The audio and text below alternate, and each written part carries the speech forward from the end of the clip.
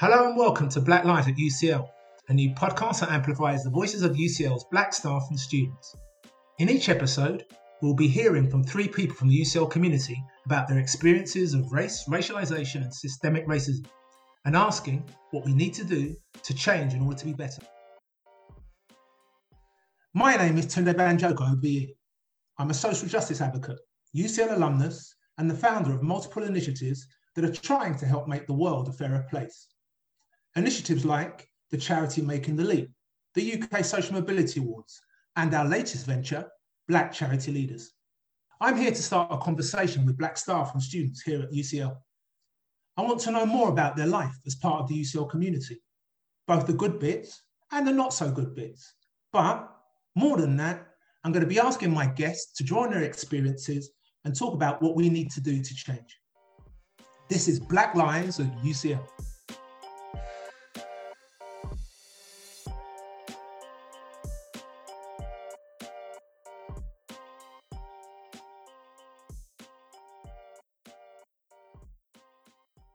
So let me introduce my guests. Today, I'm going to be speaking with three academics, and they are Dr. Lele Rangaka, a clinical associate professor at the Institute for Global Health, honorary associate professor at the University of Cape Town, and a member of UCL-TB, a global tuberculosis research network. Dr. Lola Sholebo, an NIHR clinical academic and winner of the prestigious National Institute of Health Research Clinician Scientist Award, working at UCL, ICH, and Great Ormond Street Hospital. And Dr. Mike Sulu, a lecturer in the Department of Biochemical Engineering and co-chair of the Race Equality Steering Group. We're going to get to know each of them a little more before moving on to a discussion about their experiences here at UCL. So I'm going to start off with you, Len. Can you tell us a bit about what you do here at UCL, how long you've been part of the UCL community, and what is your research focus? So I joined UCL in 2014 and I was moving from South Africa, University of Cape Town, where I had lived pretty much all my life. And I joined the Institute for Global Health under Ibrahim Abubakar. And my research is all about tuberculosis in vulnerable populations, which invariably means, new entrants to the UK. And in Africa, that means people at risk of TB, which is pretty much everybody, but specifically HIV positive people. And here at UCL, I mainly do research. I do some lecturing, but that is not a big part of my portfolio. I am associated with the Institute for Global Health, but as well as the Medical Research Council Clinical Trials Unit at UCL. So I split my time between these two. It seems a lot of your research is global. What's it like working on research with people from outside of the UK? So to just kind of declare what my lens is, my lens, or the way I look at the world, is pretty much as a South African, as a black, African. So when you talk about me doing research outside of the UK, that's mainly what I know. I studied in the University of Cape Town and did my first big trial in TB prevention while I was in Cape Town. So that is the global part of me. I'm basically trying to bring in some of the work culture into what I do at the Institute for Global Health. And also, I guess I would be one of those people who are stressing for fairer sort of dealings when we're talking about global health research, because I was one of those people who was sitting on the ground where what we used to call helicopter researchers will come through from the UK to come and help us with research. I've been on the other side. And I'm kind of hoping that by my role at the Institute for Global Health, I'm able to shed a bit of light being on the other side. Now, that is a really interesting and important lens. How would you say that being a Black South African has affected how you think about race? That's all we think about as Black South Africans. It's really difficult to distance the race conversation from anything that I do as a Black South African. I actually think coming to the UK did give me a bit of reprieve somewhat. Because literally when I go back to South Africa for work or to go visit my family, it feels like I pick up a backpack of all sorts of racial issues and I carry that with me. And when I come back to the UK, it gets lighter a little bit of course, the longer that I've lived in the UK, I think I get more settled, and I guess the everyday issues that affect everyone, starts affecting me as well. Or at least I become more aware of them. So there is a slight difference, I guess, because you dealing with years of apartheid and post-apartheid, dealing with years of trying to redress some issues but not necessarily getting there. And in the UK, it gives a slightly different perspective on the race issue. Oh, that's really interesting. And I look forward to hearing how that affects some of your perspective on some of the other things we're going to talk about later. Thank you very much, Lily. Okay, now we're going to go over to you, Lon. Your research and clinical work focuses on eyes. Can you tell us about the work you do and what first drew you to it? So the work I do is looking at what determines outcomes for children and young people who are at risk of vision impairment because they've got eye disorders. So what decides a good outcome, what decides a bad outcome, and how can we use those findings to influence clinical practice and health policy in the UK and also more broadly elsewhere. I was first at UCL halfway through medical school when I did an intercalated degree in neuroscience at UCL. And that's because I really wanted to be a neurologist. I just thought it was amazing how the brain worked and visual perception. And I really wanted to be part of that world. But when I was a junior doctor, I very early on realized that neurology it just seemed a little bit of an uptight clinical world. So it sounds terrible. I'm sure it's much better now. An uptight clinical world. And also there weren't so many solutions. There weren't that many successful treatments. So I was looking around at what else I could do. And I remembered eyes during my medical school, but I felt really unconfident because they'd not been very welcoming at my medical school when it came to ophthalmology teaching. And at one day, 3:00 in the morning, at A&E, I was examining a patient's eyes and his wife turned around to me and said, "I'm an optician, shall I show you how to use that machine?" And it was the shame of that 3 a.m. being told offness that made me go into eye clinics and realize that I really wanted to make a difference. One of the ways you get legitimacy in this world is by the difference that you make. And the world of eyes drew me in because they're worth concrete, practical ways that you could really make someone's life better.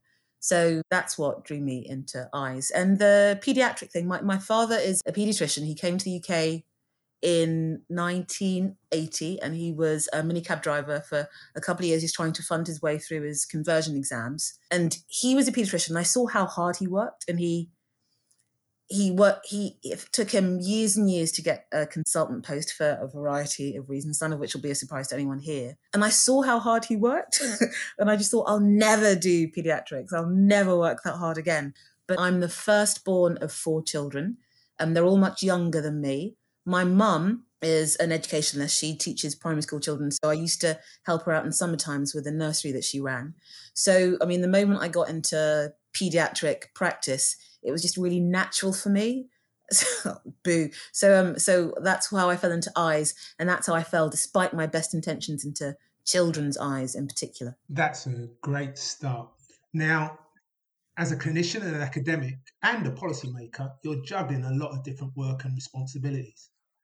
How do you fit everything into your schedule and find that balance? And particularly given that you talked about not wanting to work as hard as your father did. Yeah, I don't think I do it that well. You know what it is? It's constantly looking out for what someone else might criticize in you, which is a way that I know lots of us live. It's not the most positive way, and maybe it inhibits people taking proper risks and really achieving things. But I'm always on the lookout for how people could criticize me. And so that's why the first thing I said was, I'm not sure I do it very well, but actually I do it really well. I should say that. I think I do reasonably, quite exceptionally well. But the juggling is, I think that I've learned how to fail. That's the secret to it. And again, learning how to fail for someone who's always been told you've got to be twice as good to get half as far. Learning how to fail was a hard lesson. It was a properly hard lesson, but I think it's been the best one for my mental health. So sometimes some things aren't going to get done and you can't let perfect be the enemy of good. And I'm not saying, you accept low standards, but you just have to be a pragmatist above all else and just look to see what you can do without burning yourself out. Not that I don't I'm sure, like other people, burn myself out occasionally, but that's what I aim for. So I don't think I do manage as well as I'd like to in my head, but I think I manage okay by letting myself not manage. There we go. Okay. Now, sort of linked to that, in your interview that you did with the Academy of Medical Sciences, you said that you keep the words striving for excellence motivates you, striving for perfection is demoralizing. Yeah. You keep those words close to you. Now, I want to Yeah. talk a bit about why that is. What do you think the added pressure is on you being a black woman of Nigerian parentage, working in the British medical system? What pressure is there on you to be perfect? It's a hard question, isn't it? Because I don't know how much of it is me having internalized things and how much of it is coming from external sources.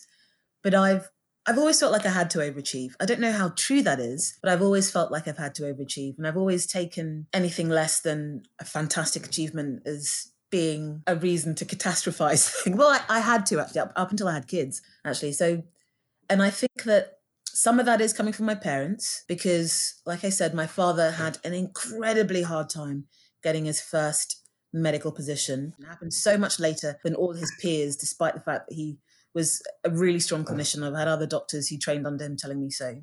And my mother set up her own business and she did a degree at the Institute of Education and she funded her degree being a maid at Trust House Forte. And she sometimes sneak me in and I'm sitting on the bed and opening up packets of butter whilst watching her work really hard. So I've always felt like I have to achieve.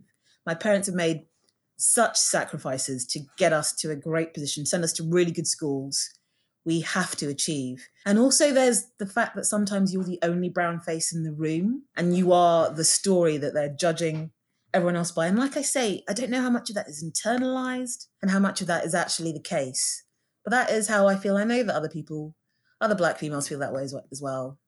And other black males, of course. So yeah, I mean, I do feel a lot of pressure to be amazing. It's only through having daughters of my own that I've kind of thought, would I put up with them treating themselves this way? I really wouldn't. That's not the advice I'd give a friend, that you always have to strive for excellence and beat yourself up when you don't get it. Having said that, striving for excellence has been a really good way to have a fantastic CV. So yeah, it's complex. Sorry, rambling answers, but they're all complex issues which we're continuously trying to resolve as we walk our path in this world. I would totally agree with you.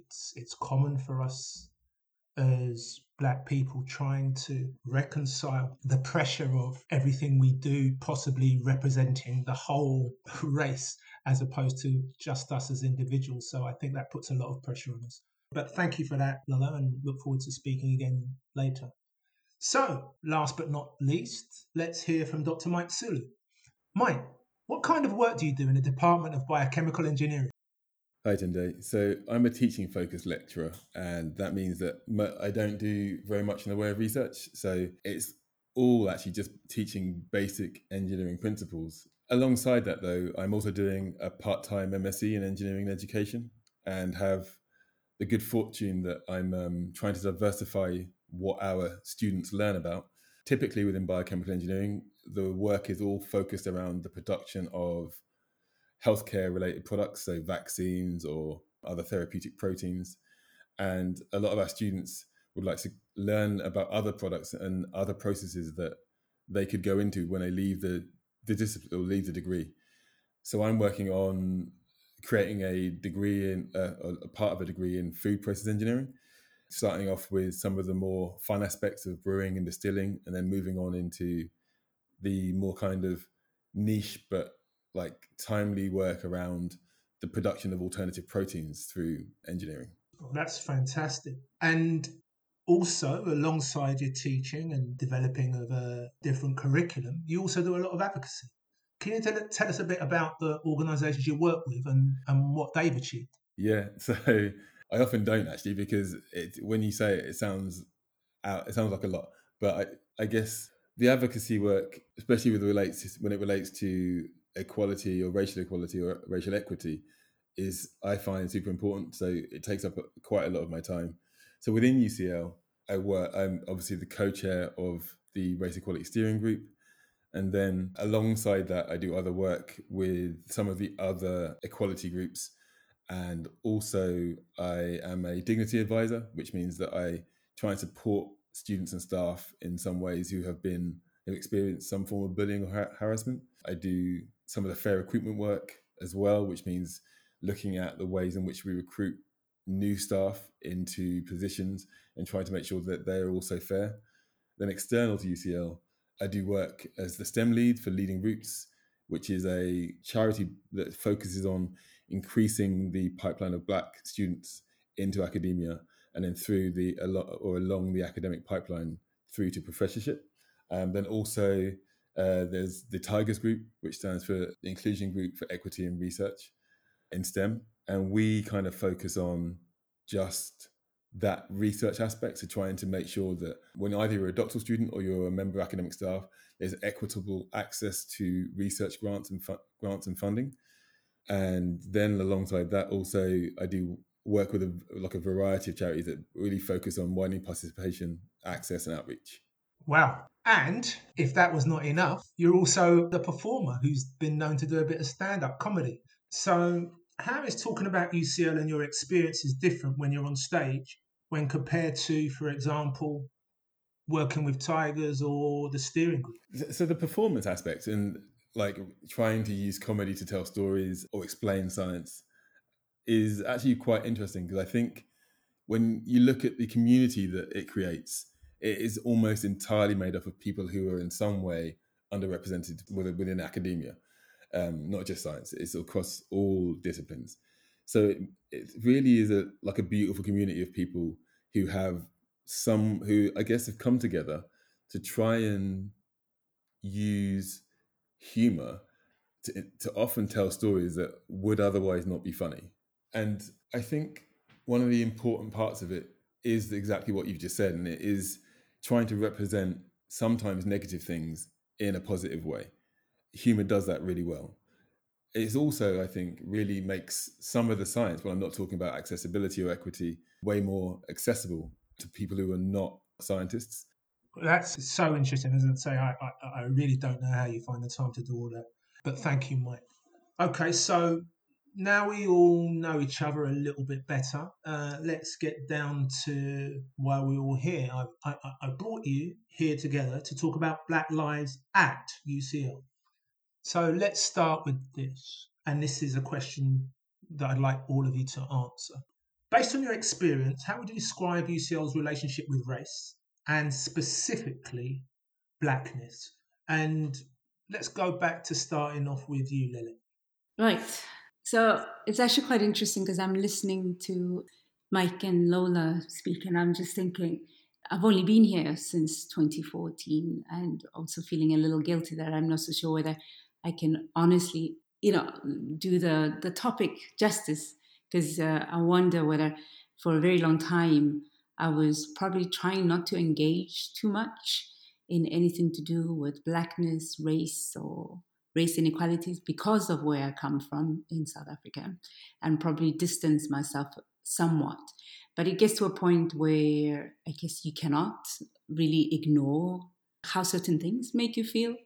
And certainly as a Black woman trying to carve a really successful career in infectious disease research in global health, the way I look, the way I sound starts, impacting and starts being perhaps a slight issue and a hindrance for me progressing up the ladder.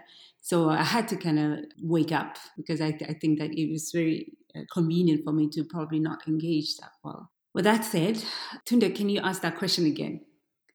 Because I was in my head about trying to apologize for perhaps not engaging. Yeah, of course. Based on your experience, how would you describe UCL's relationship with race and specifically blackness? So I think with that sort of approach, where I was trying to perhaps protect myself by not throwing myself too deeply into Black issues or issues around race UCL, I probably ignored a whole lot of things that shouldn't have been ignored. For instance, why am I the only Black female that I know, specifically in my field? In the last 7 years, maybe I've met more, but each time I'm always amazed that I hadn't met them before, and I hadn't been aware that there's so many other powerful voices, even mentors. So I would just say that it's in the lack of other people who look like me, who sound like me, who I can perhaps emulate and perhaps approach and ask them to become my mentors, that perhaps I feel UCL has neglected that sort of Black voice. And I think it's in that absence of what should have been something very positive that I think maybe UCL has failed us. Okay, thank you. Lola, the same question to you. I know that UCL has a bit of a blind spot when it comes to dealing with these issues, the same way that other well-meaning different sections of UK society have blind spots when it comes to this. Because I remember last summer when all the Black Lives Matter events were happening, and I was describing to some people about what it felt like to be Black in the UK, and their faces were just so shocked.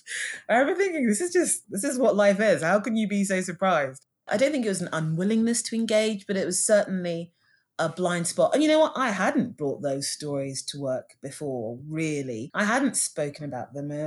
Some of the blame for that is on me because you're trying to make work a positive place and not talking about the things that you've been through. So yeah, there is a blind spot around Blackness in this academic space. Mike, what would you say? I think it's a really good question. And I think I probably have a slightly different perspective. But I think also it's really important to say that I agree with Lola that there is a blind spot. I also would like to respond to Lele and say that I don't think there's an apology needed for not trying to do, I guess, active anti-racism work within institutions, because I think we all do what we can do when we can do it. And at times, especially at the beginning of your career in a new country, that isn't going to be the time in which you're going to be able to dedicate loads and loads of your emotional labor or any other form of resource to equality work. So I think it's super common. And that I guess I've been at UCL for 7 years and I've started my equality work quite early, but I didn't really care about my career at the time. And now that I do care a little bit more, I'm just insanely busy. I would think in answering the question though, about how UCL deals with Blackness, is that there's probably a distinction that needs to be drawn between the institution and people within the institution. So I know, as Lola said, there are a lot of people who are entirely, completely blind. The institution itself, of course, is made up of people who are in that same position. But as an institution, I think it's got to the point where most people have become aware of the blind spot. And that is, at least, I guess, acknowledging the issue is the first step to making change. The Race Equality Steering Group that was previously led by Ijeoma Uchebu and Marcia Jacks did a lot of work over the last few years before I became one of the co-chairs that essentially has made a lot of difference but hasn't been vocalized. So I think that's one of the things that we need to do better, which is just tell people what we're doing and how we've made positive change. And hopefully that will happen in the future. I do think it's amazing when you talk to other institutions or people within other institutions, because I thought we were the norm, but I think we are doing a lot better than other places just by virtue of the fact that we've, a few years ago, acknowledged the issue and then started to make changes. The changes, because we were in such a bad position before, still leave us behind where we need to be, but we are moving positively forward. And just a little follow-on from that, from any of you that might want to respond, what awareness is there of, I suppose, statements from the university at the highest level on the issue of addressing anti-Blackness? So speaking at institutional level, for me, I'm based at the UCL Great Ormond Street Institute of Child Health, and certainly at the higher management level, there's a clear commitment to anti-racism. And that was a fantastic signal to hear at the end of last year. So yeah. And was it anti-racism generally, and was Blackness mentioned specifically at all?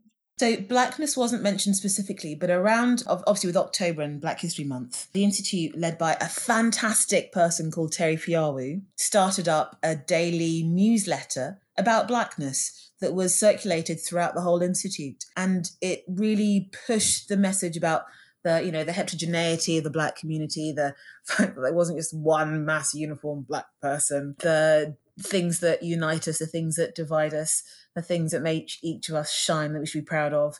So that message was coming through every day during the month of October through ICH. So that was wonderful. With less than 1% of academics in the UK being Black, what's it like finding yourself as being very much in the minority in your field and in your department at UCL? I like surprising people. I remember earlier on in my academic career, I had an office with a window in my corridor at ICH, and people who weren't from the institute would come in, would somehow always choose me and think that I was admin for the floor, that I was research support for the floor. And I always remember just delighting them, making them feel uncomfortable as to why they'd come to me and knock on my door and come in, sometimes touch me when I'm on the computer to ask me a question when they'd gone past other people working. That was interesting. And that still happens now, where I know that some people are made uncomfortable when I reveal to them what my role is. And I've chosen to see it that way, because if I didn't see it that way, I think it'd be just really depressing and I'd start crying. So I think that many of us in academia, as I said before, have gotten really used to being the only Black face in our space, and it shouldn't be that way. And I guess one thing that I've been thinking about is the fact that, just as Lily said earlier, and as Mike speaking about as well, you don't always bring that anti-racism advocacy work into your workspace. You don't always bring it. Sometimes you just focus on getting your work done. But looking back, the successes that I've had are, due to my hard work, but also due to some fantastic support I've had from other people. And I mean, I know that I now kind of owe it. And I don't know if I have to say owe it, but I would sleep better at night if I provided support to other people who were coming into this space and as the only, or one of the very few brown faces, and felt in need of a bit of extra support. Okay, that's brilliant. Mike, what's it like for you being the only Black face in the space? And thank you for that, Lola. I'm going to use that from now. Black face in the space. Yeah, I think I'm going to echo what Lola said.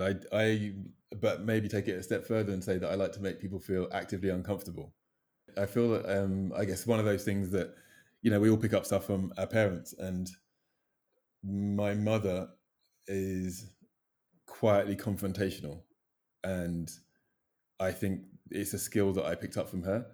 I think it's always described as not really having any direct fear of people with power. And obviously most people within the institution will have more power than myself. But I would also say that I often talk to my Black friends about this, and that I was brought up in a very kind of white working class town in East Sussex, which meant that the majority, well, not now the majority, but at least until I was 18, I was socialized in a very white space. So I was kind of used to it. So I think the experience of coming into a space like UCL, for me, would be very different to someone who looked like me, but was socialized in their early years within a more diverse space. I think it, like talking to people, it's way more shocking to, if you grew up in an entirely Black and brown space, to then go to somewhere like UCL, which is almost entirely white. I would say that we did talk earlier about the stats across the nation. I think that the stats within UCL are worse than our nationwide stats. I know that there are thousands of academic staff, over 2,000. I know that there are only 15 of them are Black, or at least defined as Black. Wow, that's incredible. Lele, I'm interested particularly how you find it, given that you grew up in a place where you were in the majority. So what's it like for you being very much in a minority in your field and here at UCL? Actually, that's interesting that you phrased it that way, that, coming from a place where we're in the majority. That is an assumption that at work, Black people, even in South Africa, are in the majority, in the boardrooms, in the lecture rooms, as teachers, as lecturers, as the people leading the research. But we're not. So in a way, I am, over time, very used to being the only brown woman in the room talking about global TB policy or reviewing evidence. So in a way, I guess coming to the UK, I was kind of used to that. And I think that my experience is probably very linked to being a woman in science rather than perhaps being Black, or at least that's how it's been in the UK. So, for instance, what Lola gives an example of people assuming that she's probably admin. They assume that I'm probably admin, but I think that's because they're finding a woman there, and not necessarily that I'm Black. I try to maybe go there as a sort of like last resort, so I have a very thick skin because I come from South Africa. So it takes me a while before I just kind of go, all right, so I think you are treating me because I look different to you. I think pretty much for me it's just been about, you sound different, sounds like you could be a cleaner, you look different, I'm expecting a male doctor. So that's been that's been my reality. Why do we think that there is this terrible paucity of Black academics here in the UK? And I'll put it first to Mike. It's a really good question today, and I guess it's got many answers. So, from my perspective, if you start at, I guess, pre-university, for reasons that are multifaceted, you tend to get Black students in specific disciplines. Then at university, those disciplines are still dominated by whiteness, and I guess, where the knowledge is held, where the power is held, who you're taught by, will exacerbate that whiteness. And then that usually means that you're less likely to do as well within your education. So there's the BAME awarding gap, which is always biggest for Black students, I think. That leads to I guess it's a way of removing Black students from the system, because that means there are far less who do doctoral or postgraduate research programs, alongside the fact that most ethnic minority students or Black students are not in Russell Group universities, and there's an elitism effect there as well. And then through the doctoral program, I guess it continues. There's more of a lack of support. That means that even those that do doctorates, there's less of them that will want to stay on and become academics.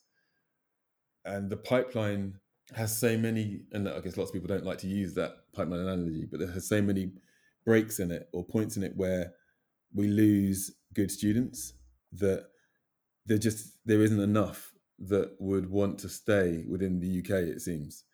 Then just recruiting for those who do want to stay, just by virtue of being Black, it makes it a lot harder to get an academic post. It's harder to get research funding that will allow you, or fellowship funding that will allow you to progress along the academic ladder. So for the small number that do make it, progression's often slower. And I think if you then think about students, I think they see it, and they see that maybe a Black member of staff, it seems to be struggling more within their workplace than others, and that would then further put you off from wanting to follow that career. Well, thank you. Lele, same question to you. Why do you think it is? So I feel like I can't quite answer why it affects Black professionals, from the UK specifically. I can't quite say why we're not getting more Black people in, to study, why we're not getting more Black people in, as senior lecturers and progressing to professors. But I have observed that even in the small number of master's students that we do have, not a lot progress to doing PhDs, not a lot progress to having postdoc positions in our various departments. So perhaps I can, perhaps reflect a bit on why Black students don't stay. And I think that for me is an issue of lack of support, perhaps lack of mentorship. But I'm not just saying that we should be forcing some, scheme for mentoring on, focuses only on Black students, but being able to see somebody else who sounds and looks like you and see them do well is a powerful tool to actually make people stay and want to stay, and being able to have those kind of casual chats in the corridor by the water cooler with a successful Black professional, I think would make people think that they could have a different sort of route and experience. I mean, I have been lucky enough to have a mentor who's a Black African, and that has meant a lot, seeing this person excel in what they do. And I can only think that if there were more of him and more of me, people would stay. Thanks, Lele. Lola, what do you think? I would never have made it in academia if I didn't have people willing to share their experiences, allow me to learn from their lessons and to support me along my way. And I've been incredibly lucky to have those people around me. And sometimes my siblings and I have a bit of survivor guilt.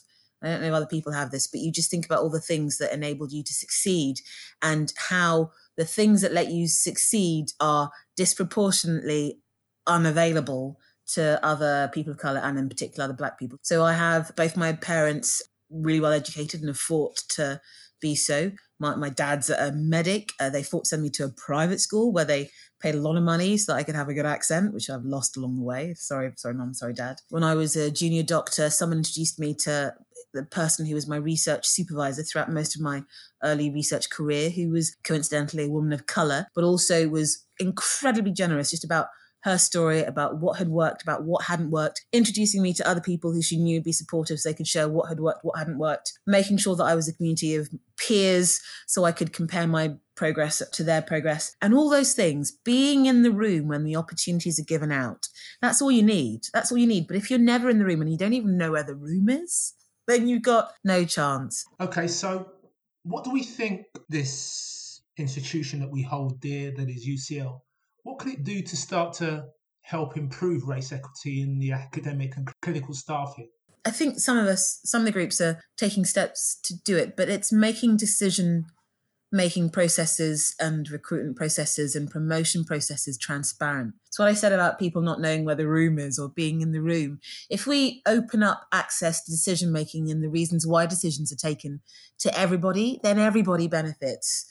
Just not locking people out. I think a large part of it is stuff that we've been doing last summer. So listening to the stories of others and erasing those blind spots, populating those blind spots with informed discussions about how other people have lived their lives. But I mean, it's a really big question, isn't it? Because there's so much to do and it's going to have to be an active process. I honestly did not think, when Mike said the numbers and there were 15, I think we might have gone backwards over the past 15 years when I reflect on my history with UCL, through being a BSc student here in 1999, being a PhD student here, 2008, 2012, and then being an academic here from 2013 onwards.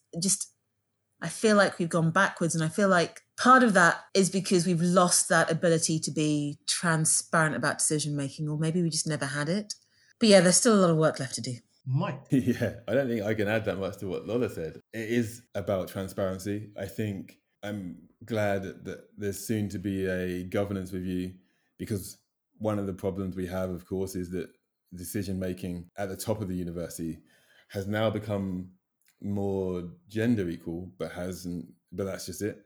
So we really need to focus on having people at all tables, not just at some of the, I guess, the lower tables or the kiddies tables within the decision-making system. But a lot of it is around transparency and governance and making sure that before decisions are made, that the full outcome of that decision is fully understood and it's known that it is going to be equitable and positive for all. Lele? Totally agree with Lola and Mike on the points that they have covered. And pretty much, being invited to the table is really important.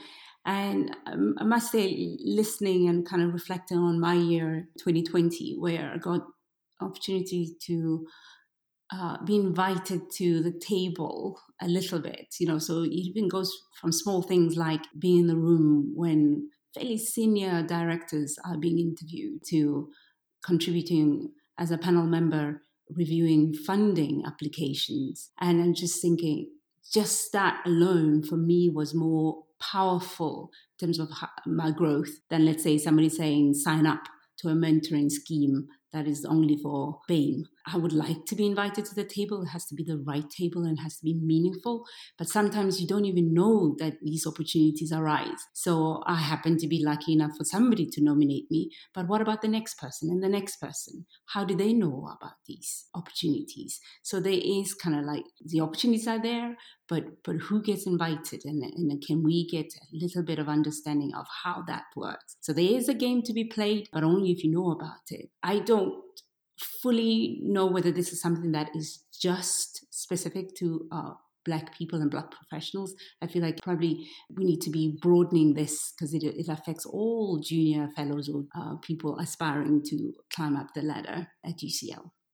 Thank you for everybody for that. I agree with all of you. I'd just like to add something that may be implicit in what was said, but some research I've seen certainly seems to show, and my experiences of working as a consultant to some organisations have shown this, that probably the single most effective thing if you want to drive race equity in an institution is getting that higher level sponsorship, that executive sponsorship, the most senior person in that organisation saying, this matters to me and we are going to do something about it to advance this particular issue of race equality.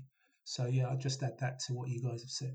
So it's been really good and yeah, it's been really interesting. I've learned a lot, but we're going to end the episode now and I'm going to ask each of you a final question if you don't mind. And it's something I'm going to ask every guest on this podcast. And we have another few episodes coming up. And that is, and I will start with you, Lena. What is your favourite place here at UCL? And why is it your favourite place? Favorite place, as in a spot to hang out? As in a spot, yes. I would say it's outside my office. So I'm at Mortimer Market Center. And this is where the Sexual Health Clinic and Tropical Diseases Hospital is based. And on the third floor, I was given a small room without a single window, but it has a door that leads out to, we're on the third floor, so, but on the third floor already on the roof. The door leads outside and amongst the, air conditioner boxes, etc. And that has become, over time, my favorite space to just go hide. I remember each time that I really hated that they gave me that small office without a window because obviously I made it mean that they didn't value me, etc., etc. But just being able to sit out there and be the only person who can just pretty much step outside into my veranda, I call it. And I've called the office the hub, and I've got an open door policy, all the junior doctors and the training fellows to just come and discuss ideas. That's brilliant. It sounds like you have your own private terrace. I want one of those. Lola, your favourite place here at UCL, and why is it? I was just thinking about that and just realising what it was, and it's made me a little tiny bit, actually no, quite a lot bit sad. So my favourite place at ICH, at Institute of Child Health, is our staff refectory. It's in the basement. It's mostly staffed by by Black people. I just realised that's why it was my favourite place. So we had the lovely woman who was in the coffee section would always ask me about my kids and my mum and dad. That was just such a warm space to be in. And I didn't realise that was my favourite place until you just asked me now. Wow. Mike? Yeah. And I'm glad that I had the longest time to think about the answer to this question. And mine is the Haldeman Room. And I guess it's 2 times. It's lunchtimes I go. And at lunchtimes, it's for the exact same reason as Lola, with the addition that I often get extra food by virtue of being Black. But then on a Friday after work, a lot of us from my department get together and kind of just have a sit down, a drink and a chat about the week and how it's gone. And that kind of decompression from the week is one of the things that I'm probably missing the most at the moment. So yeah, mine is the Haldeman Room for drinking with colleagues and extra free food at lunchtime. That's so good. Mike, Lola, Lena, thank you all of you. I've really enjoyed it. Thank you very much indeed. Black Lives at UCL was presented by Tunde Banjoko. Produced and written by Kyla Jardine and Keris Bradley. The music for the podcast was produced by Amin Mabrouk. If you'd like to hear more podcasts from UCL, subscribe wherever you download your podcasts or visit ucl.ac.uk/UCL-Minds. And don't forget, you can also follow us on Twitter @UCL. Thanks for listening.